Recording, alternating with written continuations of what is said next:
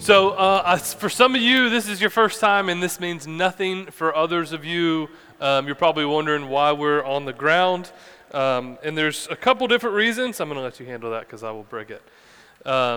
Primarily being this. As the church started, we're a 3-year-old church plant. When the church started, we started out of our house, and obviously there was no stage, there was no platform, there was a living room. And then once we were in the other room, we moved once. Again, there was no stage, no platform. We just all on the same level. And for us, that meant something. There was a symbolism there that, like, because I'm on stage, because Matt's on stage, like, we're no better than anyone else. We're all doing this together. And then when the Lord opened the opportunity for us to meet in here, there was a stage. So we gave it a shot. And one of the things that we just kept feeling, Matthew and I, and some of us as we kept talking, is we just felt like we were unapproachable, that there was this built-in hierarchy here, like we're up here, you're down there, and that's never what we wanted. So we're experimenting moving down to the floor for this reason, that we can just, even from a subconscious symbolism show, we're all in this together. We're all saints trying to make disciples and make disciples. I'm not throwing shade or casting any, like, if your church at home or the church, I'm not saying that stages are bad, and I'm not saying that we're going to be here forever on the ground, and if we move venues that we might not get back on the stage. I'm not saying any of that. I'm not creating a new rule for us as a church, but just know our heart. We're not just coming down here for just the heck of it. We're coming down here to try to symbolize and try to get on the same plane. Does that make sense? Because trust me, I am no better than you. Come hang out and you'll figure it out. If you have your Bibles, Luke 11 is where we're going to land this morning. As you know, or some of you know, we've been just kind of working through the book of Luke. And last week we dealt with a really tough text. You can go back, if you weren't here, you can go back to the podcast and check that out if you want to. It was a fun one to teach because we got to really understand who is God and who are we, and are we fully in, are we fully committed, and we'll hear a good testimony about that here in a little bit. But this week it's going to be a little easier. Are you guys ready for a short sermon? All right, this one's going to be a little shorter. Now, I understand because of our makeup, there's a little bit of a generation gap here. So we're heavily college, and as more families start to come in, that's what we want, that's what we're praying for. But I fully realize not everyone in this room knows what a hashtag is. Will we agree? I mean, would a brave person just admit, I don't know what you mean when you say hashtag? Raise your hand. Does everyone know what hashtags are? All right, so there's a few. What you might know a hashtag as is a pound symbol on your phone, right? What happened to the pound, or a number sign? What the cool kids do these days is a thing called this, hashtag, right? Now, the purpose of hashtag, a lot of people don't really quite understand, and if you're one of those social media posters that put 30 hashtags per post, stop it. No one likes when you do that. Quit. 1 or 2 is suffice. Quit doing all that stuff. But the purpose of a hashtag, and where's Ricky? Ricky handles our social media, so he kind of gets all this. Do you actually hashtag anything? Never, okay. The purpose of a hashtag is so that all across the country, friends, no friends, it doesn't matter if you're friends, if you're not friends, not if you don't have any friends. You can put a hashtag up, and then someone can click on this hashtag, and everyone that's put that hashtag up, you can see what they're talking about. So for us, my family has the hashtag the Dodd Squad. So that at any point I can go onto Facebook and click on that hashtag, and all the pictures that we tagged, the Dodd Squad, will pop up. You can hashtag dogs win, right? Because UGA 7-0. So like if you hashtag dogs win, click on dogs win, you'll see all these different posts. Now here's my pet peeve. Can I just tell you the one that I cannot stand? Hashtag blessed. Hashtag. So let me just read to you some of the hashtag blessed. Reese's cups are coming stuffed with Reese's Pieces.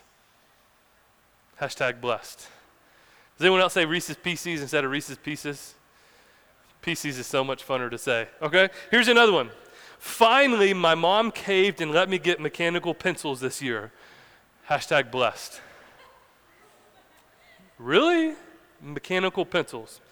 Here's one that I know some of you girls have put up this year. I'm going to call you out. Pumpkin spice latte. Hashtag blessed. Any brave soul want to admit that they've done that this year? Don't forget, there it is. Thanks, Ricky. Here's another one. Walked into the store looking for an auxiliary cord, came out with a waffle iron. Hashtag blessed. What? That didn't even make sense. And on this one, there particularly one, I don't know who this girl is. Like, she's probably listening to our podcast in California and getting really made fun of or offended that I'm making fun of her. But there's actually a picture of her posing with her new waffle iron. Like, what? I don't understand. So here's what I'm trying to get at. None of these people understand what blessed is. It's just, and even just in Southern culture, we all have this kind of, I'm just too blessed to be stressed, and we just throw that word out like it means whatever we want it to mean. So this morning, what I want us to look at is biblically, what does this word blessed actually mean, and how do we live a blessed life? Because I promise you it has nothing to do with pumpkin spice lattes or mechanical pencils or waffle irons. I love a good waffle, don't get me wrong, but that's not what blessed means. So Luke 11, we're just going to cover two verses, 27 and 28 this morning. Luke 11, 27 through 28. While you're flipping there, I'll kind of set up the context for what's happening. Last week, we saw that Jesus had just casted out a demon. The man was mute and dumb, and so he had casted out this demon, and all these people saw it take place and were marveling, but there was this group of the haters, the Pharisees and the religious guys that had wanted nothing to do with Jesus, tried to test him, and so Jesus dropped this huge bomb on him that if you're not for me, you're against me. There's no middle ground. And so as this is all taking place, we pick up right here where I'm just setting the scene. Huge crowd is there. Some of the crowd loves them. Some of the crowd is neutral to them. Some of the crowd can't stand them. And what this lady says is about to set us up for this morning. So verse 27, chapter 11, verse 27. And as he said these things, a woman in the crowd raised her voice and said to him, "Blessed is the womb that bore you and the breast at which you nursed." But Jesus looked at her and said, "Blessed rather are those who hear the word of God and keep it." Blessed rather. So this word rather is saying that you're not wrong, but rather there's a more full answer. There's a more complete answer to what it looks like to be blessed. And so we know, or a lot of us know, that Mary was the mother of Jesus. So this lady is calling out Mary, saying, Mary is so blessed. Blessed are the ones that nursed you. Blessed is the womb that carried you. That woman, your mom, is blessed. Now, my mom is in this room, and no one would say, "Look at Gabe, your mom is so blessed." They'd say, "Oh, honey, I'm sorry. Sorry you had to raise that boy," right? So here, just some context clues that we have to start to pick up. If you had no framework for what blessed mean, what it looked like, if you had no context for that, just based on this story, what conclusions would we draw? No context, no anything. What context clues? What does it mean to be blessed? So for Mary, she was blessed because how great Jesus turned out. So she was blessed because the Son of God chose Mary to give birth to Jesus. So she is blessed because of a conditional thing that happened to Mary. So if you're in that crowd and you're a mom and you hear, "Blessed is Mary, for you, she produced Jesus," you're going to go, "Man, my kids are morons. I guess I'm not blessed. My kids can't do anything." So if that's the scale for blessed, I'm done. Or what would you do if you're a mom in this room or in this crowd that was barren? They had no children. Blessed are you because you gave birth to Jesus, and I'm sitting here going, "I can't give birth. I'm barren, so I guess I can't be blessed." What does this mean? And here's the big turning point, the question we have to ask. Would this same woman walk up to Mary as Mary's watching her son die on the cross and say, "You're so blessed"?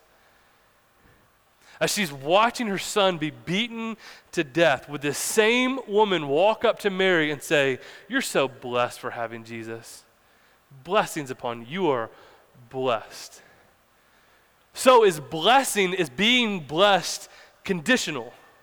Blessed is Mary, for she had you. Is it being conditional, or is it an if-then statement? If you do this, you are blessed. If you don't, then you're not blessed. What does this actually mean? And so thankfully, Jesus just outlined blessings perfectly. This is exactly what it means to be blessed. Any type A'ers in the room? Type A people? Okay, I'm on the floor now so I can see you, so I'm going to need some more participation. That's why we kind of did this thing.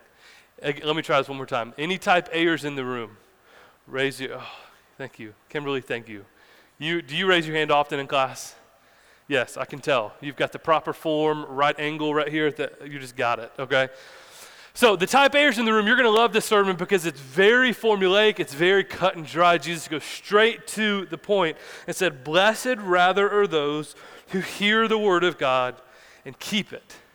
Blessed are those. So what does it mean to be blessed?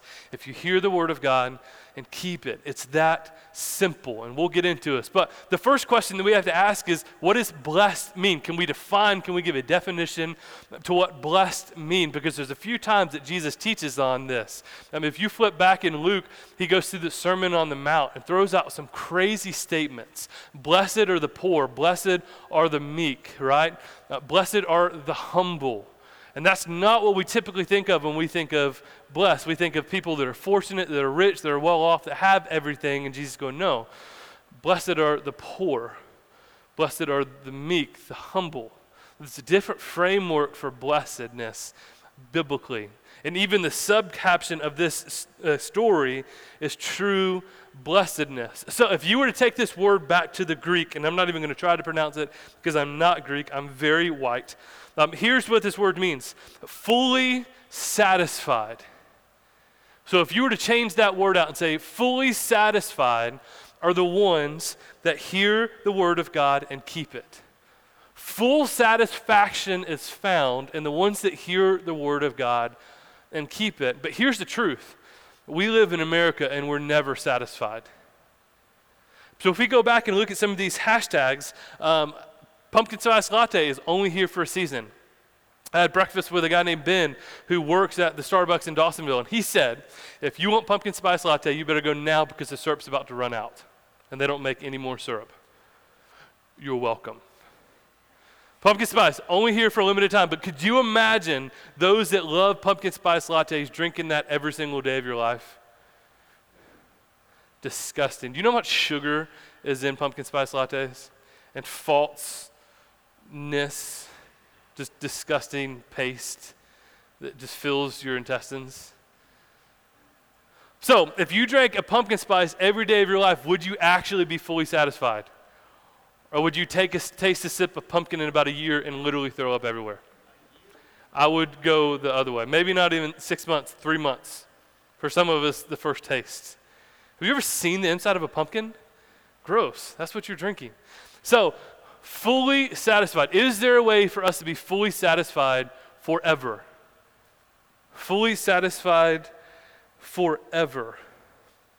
The most common hashtag blessed I saw was centered around finances. So just think about it. Just do a mental experiment for me for a second. I'm not going to cast stones on you right now. I just want you to think. If you were to create a hashtag, if you were to put a picture up on social media or write a post, and you were to hashtag it blessed, what would it be centered around? What would your Facebook post say? This happened, therefore I'm blessed. Maybe you take a picture of your family and put it up. Hashtag blessed. I'm sure some of us have done that.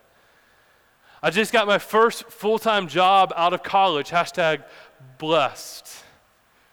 I just got a big promotion at work. Hashtag blessed. I just got a C on an exam I thought I was going to fail. Hashtag blessed. Right?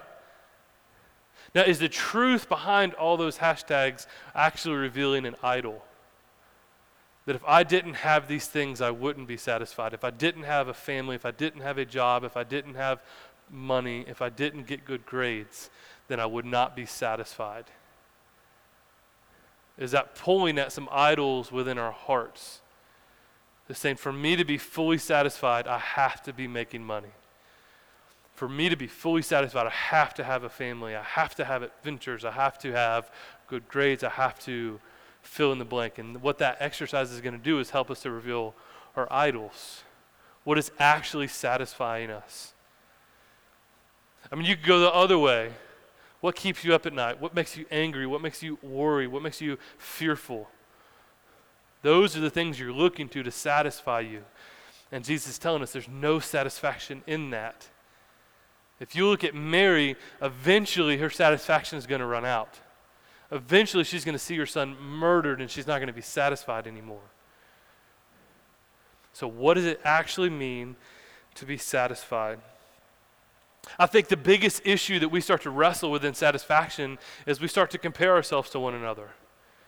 If you didn't know what your friends were making with that, grade-wise, would that bother you with your grades?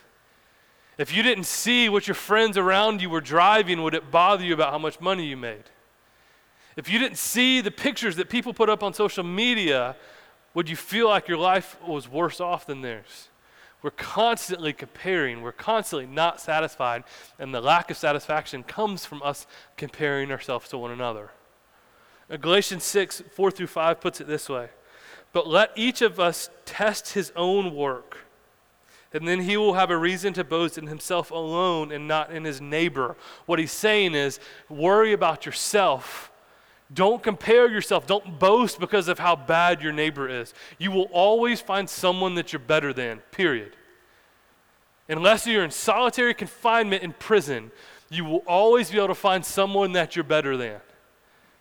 So Paul is saying, Galatians, don't do that. Don't compare yourself to one another. For each of one will have to bear his own load. It's solely up to you. Don't compare yourself. Don't judge your satisfaction, your happiness, your joy based on what others have around you. Worry about yourself. What satisfies you? And it's not what you think. It's not what you think. So, full satisfaction comes from hearing the word and keeping it. So what does it mean then to hear the word? What does this actually mean for us to hear the word? Two thoughts there. To hear means to listen and to consider. So what Jesus is asking us to do is to listen to the word and to consider. Now we have to remember the crowds that he's preaching to, was the Bible written then? No, of course not. The Bible was still writing itself. The stories were still taking place. So he's saying, listen to the word. The tradition of the Old Testament, would the Old Testament be read out loud? Listen to it. Listen to my words. But don't just listen, actually consider it. But here's what's happened, and I'm gonna make fun of myself because I'm the same way. My posture of my heart this morning is to not hear the word of God. It's because I'm supposed to be here. Anyone else? I mean, we've walked into this room not actively thinking that we're going to hear the voice of God through his text. What is your motivation for walking in here? Now, I'm glad you're here. Don't get me wrong. Don't take this the wrong way. But I'm asking you to ask yourself the hard questions. Why are you actually here? Why are we actually gathering together? Are we here to actively hear the word of God? The same God that created all the heavens, all the earth, everything we see around us. Did we actively walk into this room thinking, hoping, and expecting to meet God? To hear from him? And I think we can be on the same page because a lot of times I don't. You know where my mind was? I was praying back there before I came up here. Can I just be straight where my mind was? Right here where Ben's sitting, we moved these tables back because I had this incredible idea, because I have great ideas. I'm that kind of guy. My ideas always work, they're always awesome, and they're incredible. Not really. We actually had to move this table because we tried to hang a light from the gym, and we moved the table so just in case my great idea failed, it wouldn't kill anybody on the way down. So as I'm preaching, or as I'm praying to get ready to come up here, my mind is racing to, how can we do this better? What would it look like next week? What could we do this and this and this and this? Does that even matter in the scope of us opening the Bible together and hearing what he has to say to us? So I'm in the back repenting. God, would you get this out of my mind? Would you help me stop thinking about this? Because this has no bearing on true blessedness that I'm about to teach on. It's a light. Doesn't matter. And that's Connor. If Connor gets hit, it's fine. He's pretty tough, right, Connor? Yeah. So, I mean, whatever. What is he going to sue us for? Here's the $10 that the church has. Take it and go with it.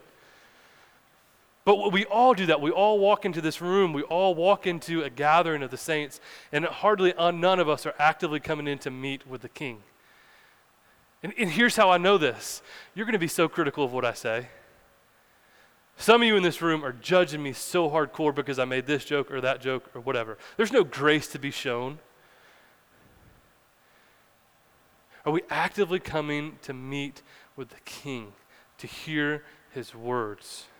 What is the posture of our heart? If true blessedness, if full satisfaction comes from hearing from God, then shouldn't we put a pretty big stamp on this?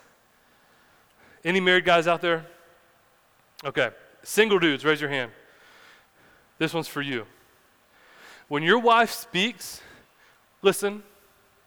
Now, I know you're all going to think, oh, I'm a great multitasker. I do it all the time. No, you're not. When your wife talks, listen to her. And here's what's going to make her gloat. Here's what you're going to be the best husband. You're welcome for this. Husbands, take notes. When your wife finishes speaking, Jay and Hannah, this is just a foreshadowing of your premarital tonight. Here's what I want you to say, husbands. What I heard you say was, and repeat it back to her. Oh, you listened. You cared. Because when someone that we value speaks, we listen. When someone that we value speaks, we take time and we listen. So how much we do or do not listen to Scripture is an exact barometer of how much we value our relationship with God. When someone that we value speaks, we listen. Now, let me push just a little harder, and then we'll move on to the next point. And I'm guilty of this too. Just again, this is probably of all this sermon, this is probably the worst part for me. And there's statistics here, and I didn't want to bore you guys with statistics, but if the only time you actively open your Bible and hear from God is on a Sunday morning, something is not right. And if the only time you hear from God is listening to a sermon every now and then, whether it be here, whether it be a podcast, you're not actively hearing for yourself. You're spiritually anemic. And here's how I see this fleshed out all the time. And it's happened a few times here. It just happens in church. Here's how the word gets thrown around. Pastor, I'm leaving your church because I feel like I'm not getting fed. Now, again, not stepping on some toes, but I'm sure some of us have probably said that somewhere along the line. Now, I get it. I've sat in front of guys that are just not qualified. I call them the American Idol preachers, right? Like, how did you get this far in ministry? Someone should have told you this is not your gifting, hang it up and go do something else. I'm not saying that every single pastor is incredible and we should sit under teaching. There's a lot of heresy. There's a lot of false teachers. But here's what I am saying. And I lovingly say back to them when they say, I'm not getting fed here. I said, great. Man, well, tell me about your quiet time. Tell me about your time in the Word throughout the week. Tell me about that. And here's the typical response I get. It's a bunch of hee-hawing. Do y'all know what that means? Well, Pastor, I mean, here's what I'm doing. I've been reading through the book of Luke. Oh, that's interesting. That's what we're teaching through. What was the last thing you read? Oh, Luke 11 is where I've been. Like just considering what a meal with Jesus would look like. Oh, that's crazy. That's what we're doing, right? There's just a bunch of hee-hawing around. What they're saying is, I don't have one. I'm not spending any time alone. And if they're still not getting it, I just keep, I say lovingly, but it's actually passive aggressiveness. I keep just kind of diving in and going, man, like, let me just tell you about my kids. I've got a 1-year-old, or almost 1-year-old, a 2-year-old, a 3-year-old, and a 6-year-old. Here's one of the developments I can tell within my kids is when they can start to learn to feed themselves. That's when I know they're maturing. My 6-year-old can go in the morning and get cereal and get milk and make herself a bowl of cereal by herself. She knows how to feed herself. She doesn't necessarily need us to feed her all the time. She's starting to mature in that. But my 1-year-old is fully dependent on us to feed her. Which one do you think you are? And that's typically when the conversation ends. Here's what I'm saying, church. If we're going to hear from God, if we're going to hear from Him, blessed are those, fully satisfied are those who hear the word of God. It cannot happen once a week. And that cannot be from someone else's opinion on Scripture. We have to hear it for ourselves. We have to grow in that. This is one of the huge reasons we gather in missional communities, and we're going to be launching DNAs in a couple weeks. It's because we want to teach you how to hear from God yourself. You should not be dependent on a gathering like this for your spiritual growth. Tell me one thing, and then I'll drop the subject. Tell me one thing that you can do once a week and grow in. Tell me one thing that you can do once a week for 30 minutes and see growth start taking place. Church, that's not the way we're designed to work. We're spiritually anemic, and we're starving ourselves. And quit blaming the church for that. This is not supposed to fully feed you. You've got to hear from God yourself. Here's just a couple texts that I just want to capitalize on this. Hebrews 4:12. For the word of God is living and active, sharper than any two-edged sword, piercing through the division of soul and spirit, of joints and of marrow, and discerning the thoughts and intentions of the heart. The Bible, if you read it for yourself, if you hear the word of God, it's going to pierce your heart. It's going to cut you deep and help you to grow. 2 Timothy 3:16 and 17. All scripture is breathed out by God. We should value this. Psalms 119 and 105. Your word is a lamp to my feet and a light to my path. Church, are we hearing from God for ourselves? Again, I am a preacher. The proclamation of the gospel is super important. We see that biblically, but that is not it. This is not the ends of the means. And the last thing we have to understand is how to keep it. So full satisfaction comes from hearing the word of God and keeping it. So what does this actually mean? Do what it says. To keep it, to listen, to consider, and then to act. How the church would explain it, to know, to believe, and then to obey. That we keep it, that we hear, we consider, and then we act. We do something with what we know. And so this is where we have to stop and read our own heart. What's keeping us from doing this? Is it fear? What happens, Pastor, if I do what this Bible actually tells me to and I fail? You will. You're going to step out, you're going to do something, you're going to act in obedience, and you're going to fall flat on your face. Where does growth come from, though? Failures or successes? I mean, we cannot make fun of the disciples as we're going through Luke and not realize that that's us too. We cannot judge the Pharisees as we're going through the book of Luke and not realize that's us too. That's who we are. Obedience is going to look like failure way more than it looks like success. And here's where I think the church kind of goes awry. Again, I don't want you to misunderstand this. I love good doctrine, and I protect it, and I want to fight for it. I mean, just 2 weeks ago, me and another pastor in this area went to some of our brothers in the faith because we had concerns about what they were teaching and what they were doing. We just want to lovingly sit before them and say, we love the gospel too much for you to do what we think you're doing. So can you explain what's happening? Can you explain what you're teaching? Because we want to protect this thing. We're in the same tribe together. So I'm not saying that doctrine is not important, but here's what starts to happen. We argue and debate over things that don't matter so that we're not actively doing anything, but we think we are. So we have these conversations, we have these debates about theology and this and that. And again, I love theology, I love doctrine. I can sit there and talk to you about it all day. But theology that does not change the way you live is bad theology.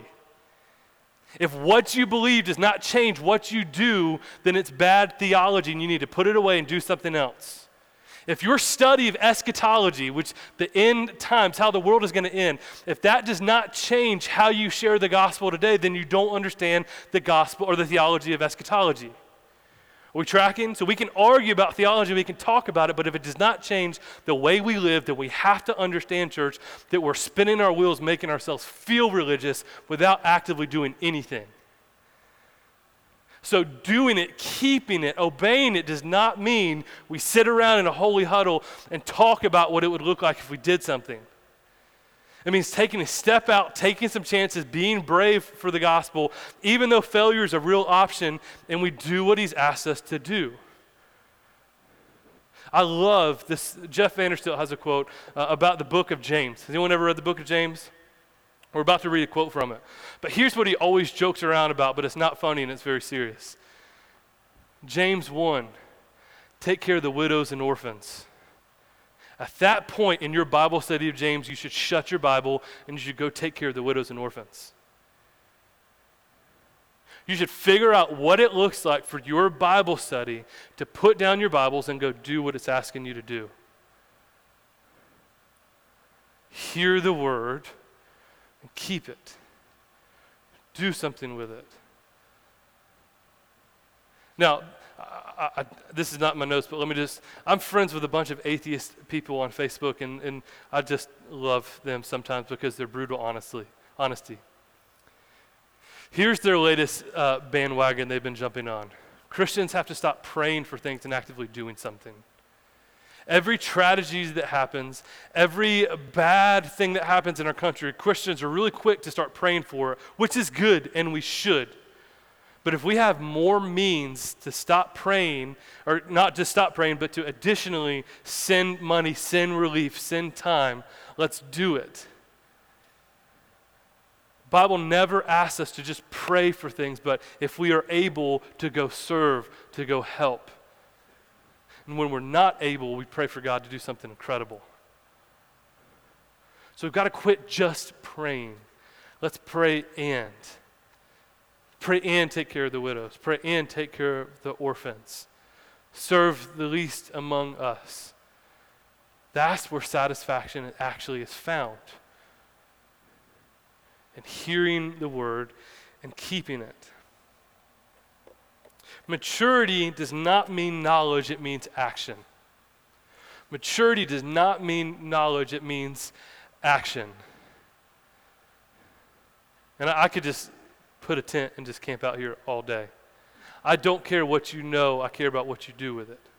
And you should hold me to that same standard. Listen, Jake Fromm, right? Georgia quarterback, doing some pretty cool things this season as a true freshman. Jake Fromm played a heck of a game last night. Now, what would you rather do? Listen to me talk about the knowledge of a quarterback, because I played quarterback once. Did you guys know that? Spring season, 7th grade, Milton Junior Eagles. I did. I was pretty good. Just wasn't tall enough. I couldn't see over my linemen, so they moved me. And I was a little fat too. I think that's probably what it was. I think the coach was like, oh, you're just not tall enough, but what he meant was, yes. Go play fullback, son. And I played fullback, and I got blindsided, and I was like, can I be a lineman, please? And that was the end of my career. So what would you rather do, though? Hear from or just watch Jake Fromm play, watch him throw a 60-yard bomb, or listen to me talk about what it means to be a quarterback? Well, let's take me out of the equation. What would you rather do, watch Jake Fromm play or him sit down in a Sunday service like this and tell you what it means to be a quarterback? Which is going to be more beneficial for you? Is to watch him play. What millennials want more than anything, I think because we have a college-age church, I get this question from a bunch of pastors, what do millennials really want? I mean, we're doing the lights and we're doing smoke machines, we're trying to play all this hip music. What do millennials really want? They want action. They want to get behind something. They want to see something take place. They want to see a move of God that they can be a part of. So we have to stop talking about it. We have to start doing something. And please hear me when I tell you, if your actions don't line up to what you say you believe, you're going to get called on it. And it might not be now, but eventually it's going to call you out. You could say all that you want, but if I hand you a quarterback and let you go play against 6'9" linemen, and you get sacked right off the line, no one cares how much you know. So we have to keep it. Have to hear the word and keep it. Here's how James would argue this. James 1:22. But be doers of the word, not hearers only, deceiving yourselves. Be doers of the word, not hearers only, deceiving yourself. So some of you guys probably saw a couple weeks ago, we commissioned in our elders. We have 5 elders. And one of the key points when we looked at Titus and Timothy is how you lead your wife and how you lead your household. If you cannot spiritually lead your household, you are not fit to be an elder. And I love this. I simultaneously hate it. But I love this attribute. I love that Paul included this because it takes out this whole fakingness. You can come into a Sunday environment and you can come up after this and you can tell me all the theological knowledge you know, but if I ask your wife and I ask your kids, do they really love the Lord, that's what's going to find you out. That's what's going to find us out as men. So Paul is saying, no, there's no fakiness as an elder of God. There's no fakiness for a deacon in the church. I'm going to talk to your family and I'm going to find out how you really love. Find out what you really keep. Are you hearing the word and doing it? If not, here's the truth, church. We're chasing everything else for satisfaction. We're chasing more spiritual knowledge will fully satisfy us. More of this will fully, more how people view me, how people look at me, how people consider me, that's what's going to bring me satisfaction. Jesus goes, no, please hear me. I'm taking all that away from you. Full satisfaction, true blessedness comes from hearing the word and keeping it. Hearing the word and keeping it. Here's what I think we want to do as a church. Not just our church, but as believers, as the church. We want to complicate things, don't we? And if you start to get into the root of why we actively want to complicate things, the roots that start coming out is fear, insecurity. That if I can keep you out here, if I can talk to you and keep you distant from me, then you won't actually know what's going on in my heart. So we're going to complicate things. We're going to make faith harder than what it really is. We're going to make true blessedness, satisfaction in him harder than what it really is, because the true definition of hearing the word and keeping it is too simple. So we're going to complicate things. We're going to change things around. We're going to make it more difficult than what Jesus has asked us. I mean, his yoke, Jesus teaches that his yoke is easy, his burden is light. It's not about all these rules, all these regulations. It's about hearing the word and keeping it. That's it. Don't overcomplicate it, church. Don't make it more complicated than what it is. What does it mean to have full satisfaction in this life? Hear the word and keep it. Is it going to be hard? Yeah. Some of that's going to be really hard. But the process is simple. Hear it and keep it. There's an old rabbi saying that says, in olden days there were men who saw the face of God. Why don't they anymore? A young student asked. The rabbi answers, because nowadays no one stoops so low. No one stoops so low. Church, we've got to stoop low. We've got to humble ourselves. Quit acting like we know everything. Quit acting like we all figured out. And just keep it simple. Hear from God and keep it. Hear from God and keep it. So, question for all of us to chew on as we start to wrap up. What's the last thing you've heard from God and you've done about it? And I'm not trying to make you guilty. I'm not trying to throw shame at you. It's just a genuine question. Because if it's been a while, then my next logical question would be, how satisfied do you feel in your life right now?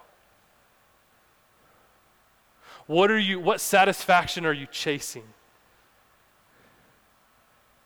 Hear the word and keep it equals true blessedness, full satisfaction. And if you're unsatisfied, if you're chasing your tail trying to get happy, I would say just put all that stuff down. Hear from God and do what he's asking you to do. So church, what is God asking us to do? Now, I know for some of us, you know exactly what it is right now in this moment. You're scared. Me too. That's why we need community. That's why we need missional communities where you can come into a safe place and say, hey, group of 15 to 20 people that I know love me incredibly much. This is what God has asked me to do. I'm terrified. Would you hold me accountable to this? You cannot do this life alone. And some of us have tried for too long. You need community. Is it going to be painful? Yes. Are people going to be poking and prodding at your sin and where you're already insecure? Yes. But isn't that the process of growth? Isn't that the process of sanctification? When you work out, you literally tear your muscles and they rebuild. That's where strength comes from. When you get into a community, there might be some tearing taking place. There might be some pride that's laid down. but we're helping to rebuild you. We've got to stoop low, church. We've got to stoop low. So here's how I want to end. Flip over just a couple pages to Luke 22. Luke 22, 19 and 20.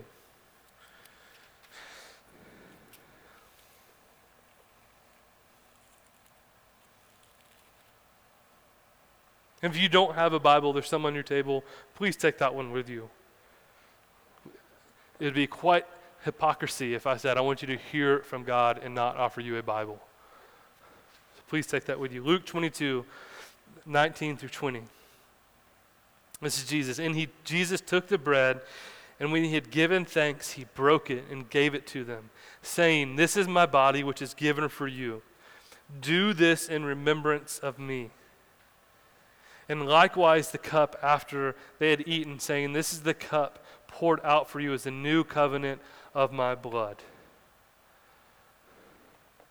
So I'm going to pray, and we're going to have communion open for the believers in this room. And here's what I want you to consider. What Jesus has asked us. Hear the word and keep it. Jesus asked us, do this in remembrance of me. Remember me. Remember what I've done for you. So as we're taking communion, church, I just want you to remember all that Christ has done to take your guilt, to take your sin, and to give you his righteousness. And so when we get the bread, which represents his body, when we rip it, we're literally ripping Jesus. Not literally, I mean, that's not actually Jesus, it's just a bread loaf. But we're taking it, that's what it's symbolizing. And when we dip it into the juice, it's symbolizing his blood. Let us remember all that he's done for us. And here's the thought to ponder as we're taking communion. How much of your salvation are you responsible for? How much of your body and your blood is on this table? And how much has Jesus done for you? Everything. So what changes this week when we remember all that God has done for us? Let's pray. And Father, would you forgive us for overcomplicating your word? God, would you forgive us for trying to look spiritual just so that we can earn approval from men? Would you forgive us for thinking that if we just act this way and talk this way and dress this way, then we must be a good Christian?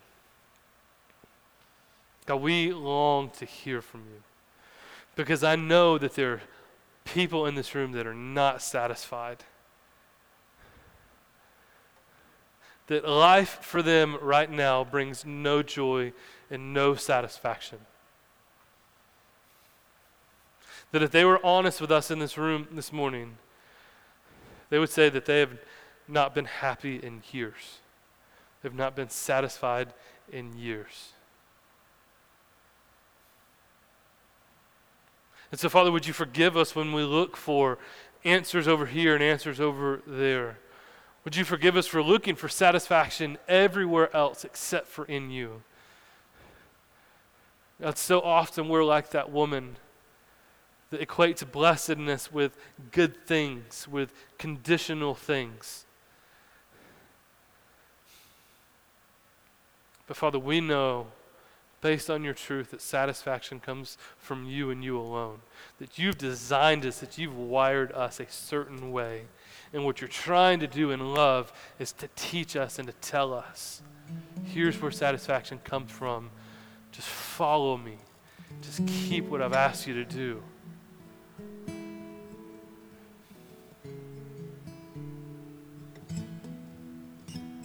So what is it, church? What has God been asking you to do that you're just afraid of? And maybe we haven't heard from God in a long, long time. Maybe the first step of obedience, of hearing from God, is sitting down with a Bible and a little bit of discipline and just reading.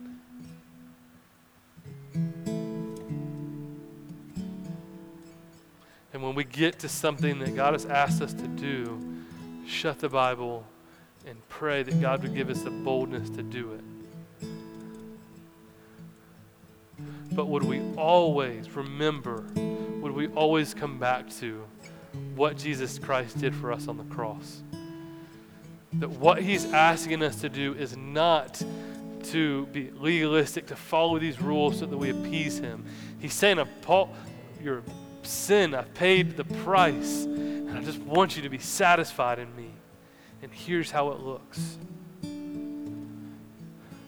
So as we take communion, church, would we remember all that God has done for us, all that God is doing for us?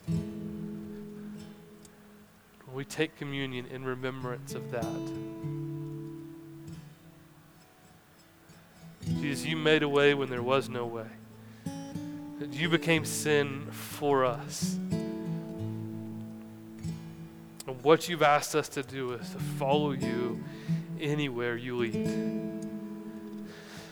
So God, would you give us the boldness and the courage to do that? For those of us in this room that already know what you've asked us to do, and we've been running and we've been hiding and we've been making excuses and pushing back, Father, would we do it right now? If we need to step outside before we take communion and make a phone call, would we do it?